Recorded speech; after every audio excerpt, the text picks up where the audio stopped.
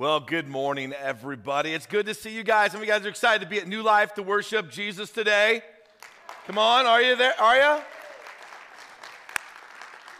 That's good, because I am as well, which is always good.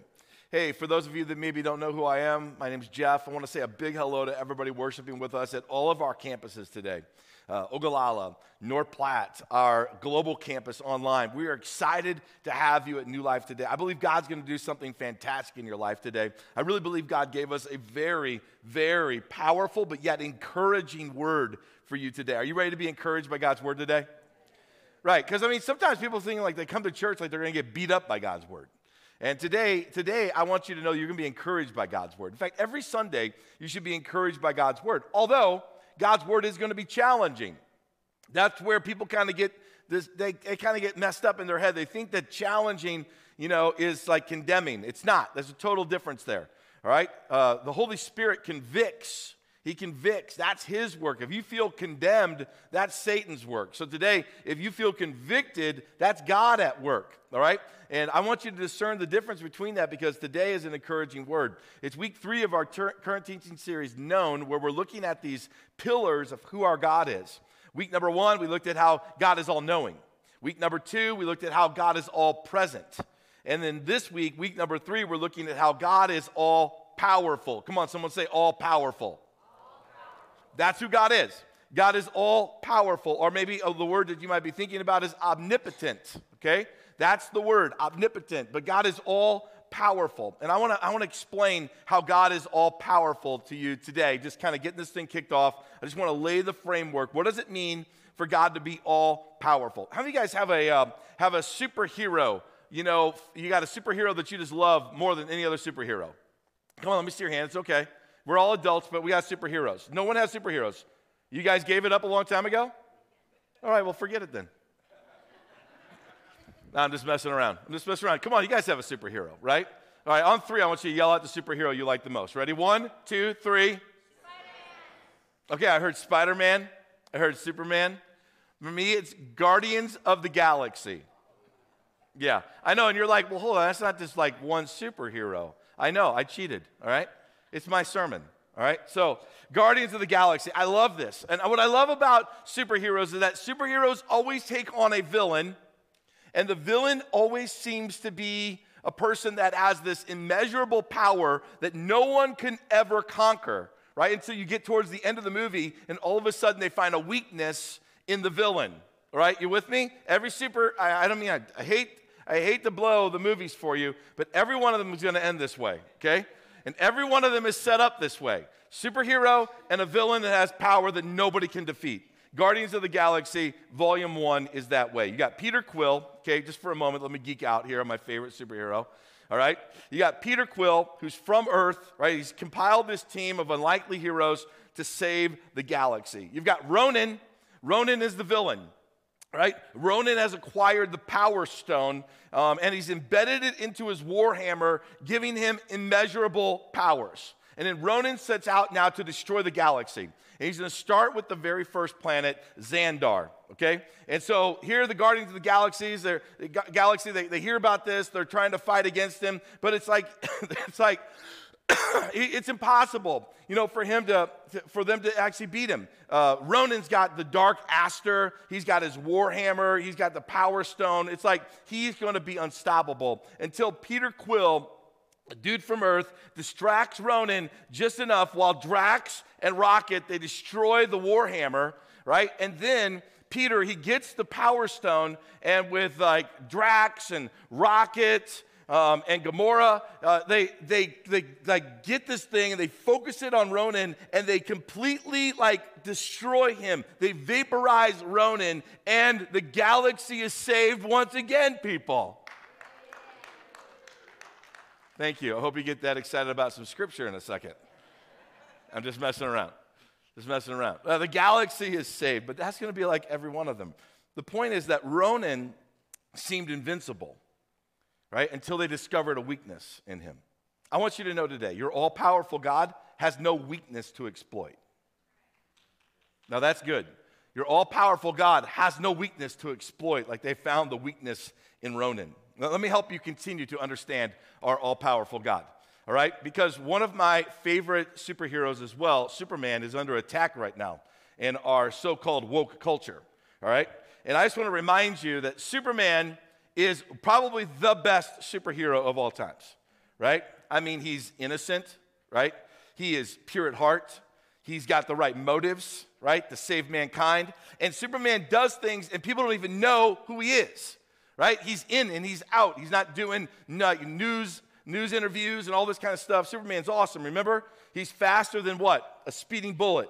He's more powerful than a locomotive. He's able to leap tall buildings in a single bound. Look up there in the sky. It's a bird. It's a plane. It's Superman. But then you put this green little glowing rock of kryptonite in his hand, and he turns into jello. What's up with that? I just want you to know today that your all-powerful God, he has no kryptonite. There's nothing that can weaken God's power. Are you with me so far? So a thought about God's power. Some people think that God is at this stalemate battle with Satan. Some people see this in their mind and in their heart. They think that Satan somehow has this equal power to God, and they're at this stalemate. And sometimes Satan wins, and sometimes God wins. And I just want to set the record straight today. God has no equal in power. Satan is not God's equal. Satan was created by God. Nothing created by God can be equal to the Creator, ever. I just want to set the record straight. Your all-powerful God has no weakness to exploit. Your all-powerful God has no kryptonite to make him weaker, and your all-powerful God has no equal that comes close to him. That's because God is omniscient. God is all-powerful. Amen? And today we're going to be looking at that through our key passage. We've been looking at Psalms 139. And today we're going to go to verses 13 through 18. So if you would look at the screens or use your YouVersion app or your Bible, that would be awesome. It says this, that God, you made all the delicate inner parts of my body, and you knit me together in my mother's womb. Thank you for making me so wonderfully complex. Your workmanship is marvelous. How well I know it. You watched me as I was being formed in utter seclusion, as I was woven together in the dark of the womb. You saw me before I was born. Every day of my life was recorded in your book. Every moment was laid out before a single day had passed. How precious are your thoughts about me, O God. They cannot be numbered. I can't even count them. They outnumber the grains of sand. And when I wake up, you're still with me. When I look at a passage of Scripture like this, and I think about an all-powerful God, the very first thought that hits me that I want you to kind of, think about with me is this, that God's power in creation was faithful, and that means that God's power can be trusted today. God's power in creation was faithful. When I look at creation, I see basically three levels of creation. I see first the material, the physical creation, where solar systems and galaxies and planets and the earth was created. But then I also see the creation of humanity, the creation of man, right, which is complex, and with everything that the psalmist is talking about here. Your life is much more complex than a galaxy. The inner being of who you are is more complex than a planet or a solar system. You are the most complex thing God ever created. And there I see God's faithfulness in creating Adam all the way to you. But then I also see the creation of salvation, of God creating a way for mankind, sinful man, to join with a holy God through Jesus Christ, his Son, who gave his life on the cross and rose again. And if God is faithful in all three of these creation moments, I'm telling you that therefore God can be trusted for your future. And I think that's what the psalmist is really trying to drive home for us. The psalmist is really trying to drive home for us this idea that God was faithful in his creation. Now just simply talking about you for a moment. He was faithful in his creation of you. Therefore, God should be trusted to finish what he started. And this is what, Paul, the Apostle Paul, comes back and he reiterates this in Philippians chapter 1, verse 6. And he says, look, I'm certain about this. Like, there's no doubt in my mind about this. I'm certain that God, who began the good work within you, will continue his work until it is finally finished on the day when Christ Jesus returns. The God who started something, who started creation in your life, is faithful to finish it. He's faithful to be trusted with the future. And so when you look at what God did, what did God do? The psalmist tells us this in 139, right? In the passage that we were looking at, that our all-powerful God, he knit you together in your mother's womb. He made you wonderfully complex. God's workmanship is marvelous. I'm just quoting out of Psalms 139, that God watched you as you were being formed in the womb. You go back to our passage in verse 16, it says that, look, you saw me before I was ever born. So there's this powerful truth that God was faithful at the beginning. And since God watched over the delicateness of your personal creation, that means this, that the all-powerful God can be trusted for your future. That if God can knit you together in your mother's womb, God can mend your pain today. That if God can make you wonderfully complex, God can lead you through the overly complex situation that you think you're walking through right now. That if God's workmanship is marvelous and it's unmatched, then God can be trusted with your most delicate and secret issues that no one else knows about right now. And that if God watched over you while in your mother's womb, God can definitely be trusted to watch over your future. See, I think we've overlooked the miraculous, and we live mundane lives in light of an all-powerful God. An all-powerful God who created you so wonderfully and marvelous and complex doesn't want you to live in a substandard life. He wants you to live in the covering of an all-powerful God. And when we were babies, we didn't have a choice to trust God. When we were being formed in the mother's womb, when God was right there seeing it all take place, masterfully organizing it all, we didn't have a choice in our mother's womb. But you have a choice today. You have a choice today to surrender your fear to an all-powerful God. You have your choice today to surrender your control today to an all-powerful God who knit you together marvelously and complexly in your mother's womb. You have a choice today whether you're going to trust God again. Trusting God as the all-powerful God, though, not just as a God, but the all-powerful God, meaning that God can do anything at all times. Do you actually believe that today? Or are you worshiping a God who can't do anything or can't do all things whenever he chooses to? Who is God that you're worshiping today? Because God wants us to come back to understand him, that he is all-powerful. But to do that means we have to come back to him with a childlike faith. Children are awesome. Children are amazing. Jesus even said this about a childlike faith in Luke chapter 18, verse 17. He goes, look, I tell you the truth, anyone who doesn't receive the kingdom of God like a child will never enter it. What's a childlike faith look like? A child still believes that anything's possible because they haven't been warped by the sin nature of humanity yet. What would it be like if as adults we still believed that everything was possible with God and we didn't knee-jerk to, yeah, but? What if we could remove that out of our lives again? What would faith in God look like in an all-powerful God that once again we were in awe of, that he could do anything? How would it change the way you live? You'd be like, well, it would be a little foolish. In man's eyes, it would be foolish, but in God's eyes, it would be perfect. What does childlike faith look like? Childlike faith carries few, if any, worries about tomorrow.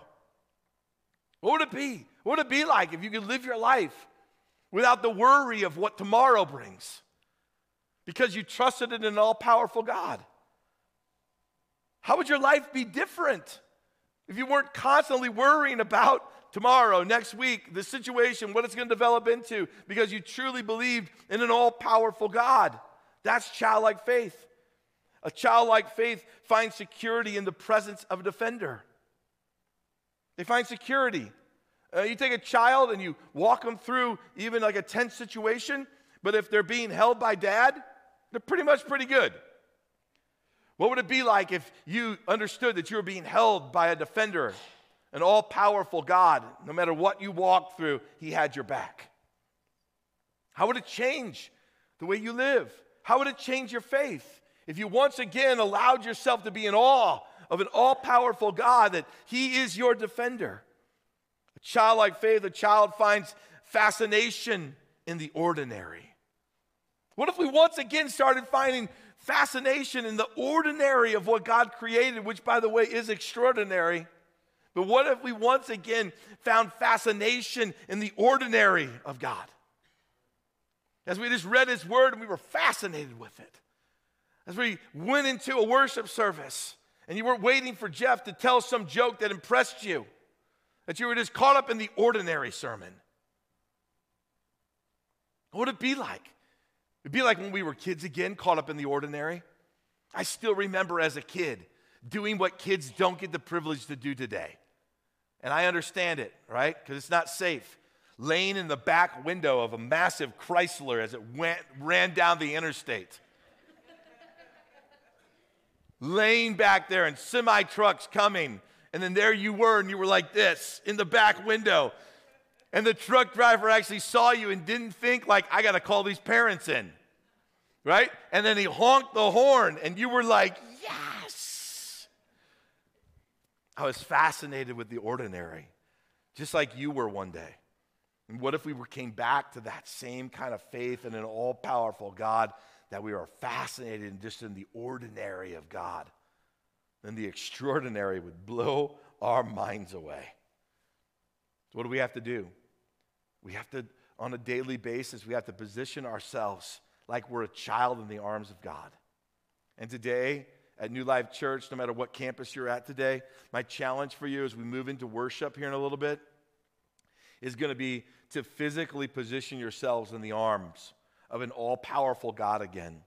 And let the awe of God once again inspire a childlike faith.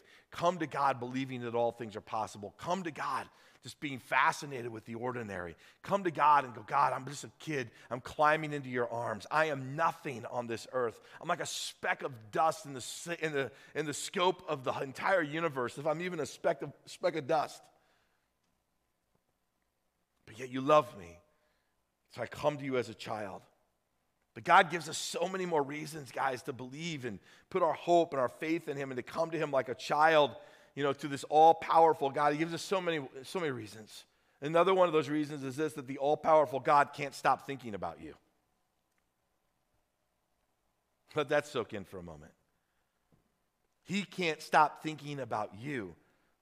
Now look, don't get down on yourself, but how many times did you actually think about him this week? And he can't stop thinking about you.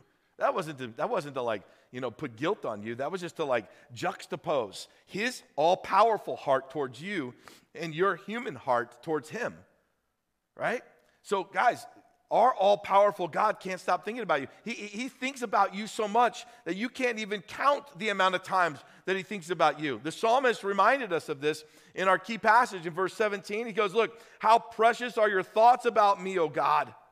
They cannot be numbered. I can't even count them. They outnumber the grains of sand.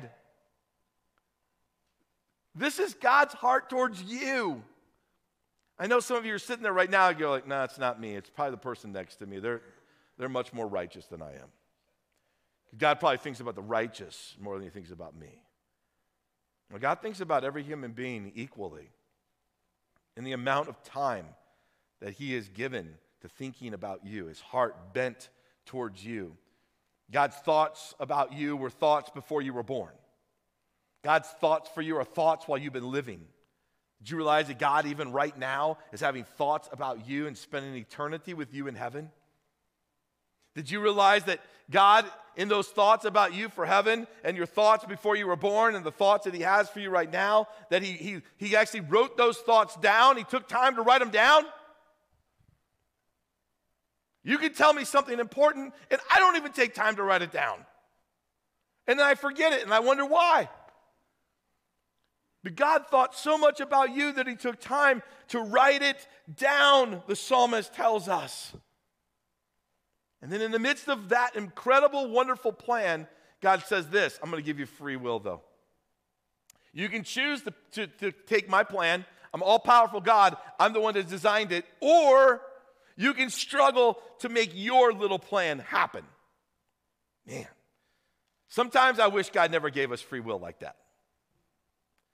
And then there's other times that I'm so glad that he did. God wants you to choose him. He doesn't want you to be a robot for him. And today, everybody who's listening to my voice, you get a chance to choose God, the all-powerful God, today. Let me just tell you, church, there is a benefit. There's a benefit to choosing the all-powerful God. And that one thing is this, that he can focus completely on you while carrying the weight of the entire universe. And you're sitting there right now and you're thinking to yourself, like, how in the world is that possible? Well, let's talk about it for a moment. How many of you guys would think that, or define yourself as a person that you would say, I have a quality, one of my qualities is I'm a multitasker. I can multitask. Come on, be bold, hold your hand up, okay? I'm a multitasker. So as humans, we think that we can multitask, right? And we like that idea about us. In fact, when you go to a job interview, a good manager who's hiring somebody is looking for this like superhuman quality in a person. Can they multitask? Because every good employer is thinking to themselves, how do I get my hands on the super employee? The person that can do 3 times the amount of work as the other person and get it done in the exact same amount of time. And we think that that's multitasking. We think multitasking is the fact that the person can, do all these different things at the same time. But the truth is no human can multitask. Just want you to know that right now. So even if you thought you had the gift, I just want to redefine what, I want to accurately define what multitasking is. Because multitasking is not the ability to do like this one thing and then turn and do this next thing and turn and do this next thing, because that's not actually multitasking. That's still single tasking. I'm thinking about this, getting it done, then I'm turning, I'm thinking about this, getting it done, then I'm turning, I'm thinking about this, and I'm getting it done. Now, it is a gift to be able to keep all of those things moving forward, but even in that, it's not multitasking, it's single tasking. You're just doing one single task at a time. No man, no human has the actual ability to truly multitask based on the definition of multitasking. So I get it, like some of you are going, well, yeah, but I can walk down the road, chew gum, and have a conversation with somebody at the same time. And I go, hey, that's awesome. Almost every human being can do that. It's our autonomic nervous system. It's our lower brain functioning that allows us to do these remedial tasks at the same time, and your brain goes, yeah, sure, you can do that, and then you can do this at the same time. Okay, but that's still not multitasking. That's just the intuitive responses of your nervous system going, yeah, I think we can do these lower level, lower bandwidth, lower brain activities. We can do them at the same time. And I don't know about you, I praise the Lord we can do that, right? Because that's what allows me to watch the TV and eat at the same time. Just think if you didn't have that. Just think if God didn't put that in you. What would that look like to try to watch the TV and eat at the same time? You'd be watching the TV, right? Watching. And then all of a sudden you have to focus all of your attention on this. Bringing it up. Oh, I got to open my mouth. Take a bite. Chew it up. Stick this back down on the plate. Back to the show. Oh, man, I missed something. So I'm thankful that God gave us this ability to do these remedial tasks and do them together. See, true multitasking is the ability to do 2 or more high-level brain functioning activities at the exact same time. That's what multitasking is. So now let me ask you, if you're a multitasker, let's find out in this room who can do it. Who can have a high-level verbal conversation with someone while reading a very complex book at the exact same time? Because if you can't do that, you can't actually truly multitask. And I'm going to venture to say that nobody listening to me right now has the ability to do that, because no human on this earth has the ability to do that. So watch this, though. Studies show that when a person tries to do high-level activities at the exact same time, they've done multiple ones, by the way. They've spent millions and millions of dollars on this to try to figure out what multitasking is. That errors happen left and right. There's tons of errors all over the place. And when they try to inject a third high-level thing into a human's life, here's what they've all discovered. Not only multiple errors happen, but one of those three things doesn't even get the attention. So, bottom line, humans can't high-level multitask. So in your next job interview, stop lying. Tell them, I can't multitask, but I can do a bunch of single tasks at the same time. So you're not as good as you thought you were. But God's greater than you thought he was. Because God can do millions upon millions of high-level multitasking events at the exact same time. So you might not be as good, but God's greater. God can listen to your prayers while healing someone else. God can comfort those who mourn while celebrating with others at the exact same time. Because he's all powerful. God can walk with you through your unique, difficult scenario and season while he walks with another person through their unique, difficult season, all at the same time. And you might be thinking to yourself, like, that just blows my mind away. And this is what Jesus said about it in Matthew chapter 19, verse 26. He says, look, humanly speaking, it's impossible. But with God, what does the rest of that scripture say? Everything is possible. Did you guys realize that? God multitasks at a level that you and me, we can't even do it. That's an all-powerful God, and that all-powerful God has his eyes and his ears focused on you all the time. That's amazing. And then we look around us. We look at this creation that God has put at our very feet, that we walk on, that we take airplane rides to see more of it. We try to take it in, and it's awe-inspiring, and God's physical creation around us reminds us of his unstoppable power, that when you look at God's creation, it causes you to be in awe of God. When you stand at this roaring waterfall, and you're like, not just did God create it, but he controls it. When you stand at the edge of the Grand Canyon and you look at it, and you're just like, wow, God, you are powerful. When you stand at a mountain range and you look at these mountains, these majestic mountains, you think to yourself, God, you are all powerful.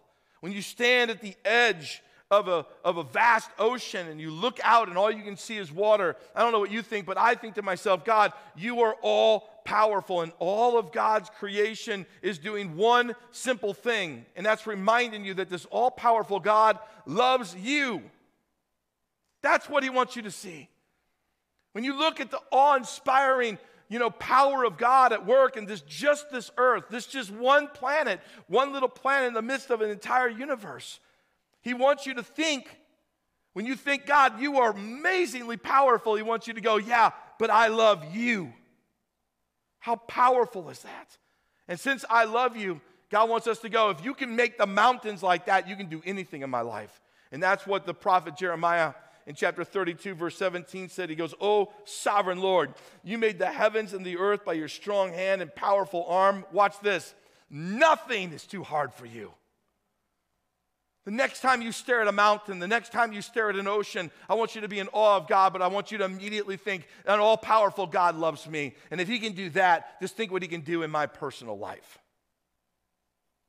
And that allows you to come to God with an incredible confidence, knowing that he's been thinking about you more than you've ever been thinking about him. So I encourage you today, church, do something with me as we move into this moment of worship. Humble yourself in the presence of an all-powerful God. Humble yourself. God, I'm little. You're big.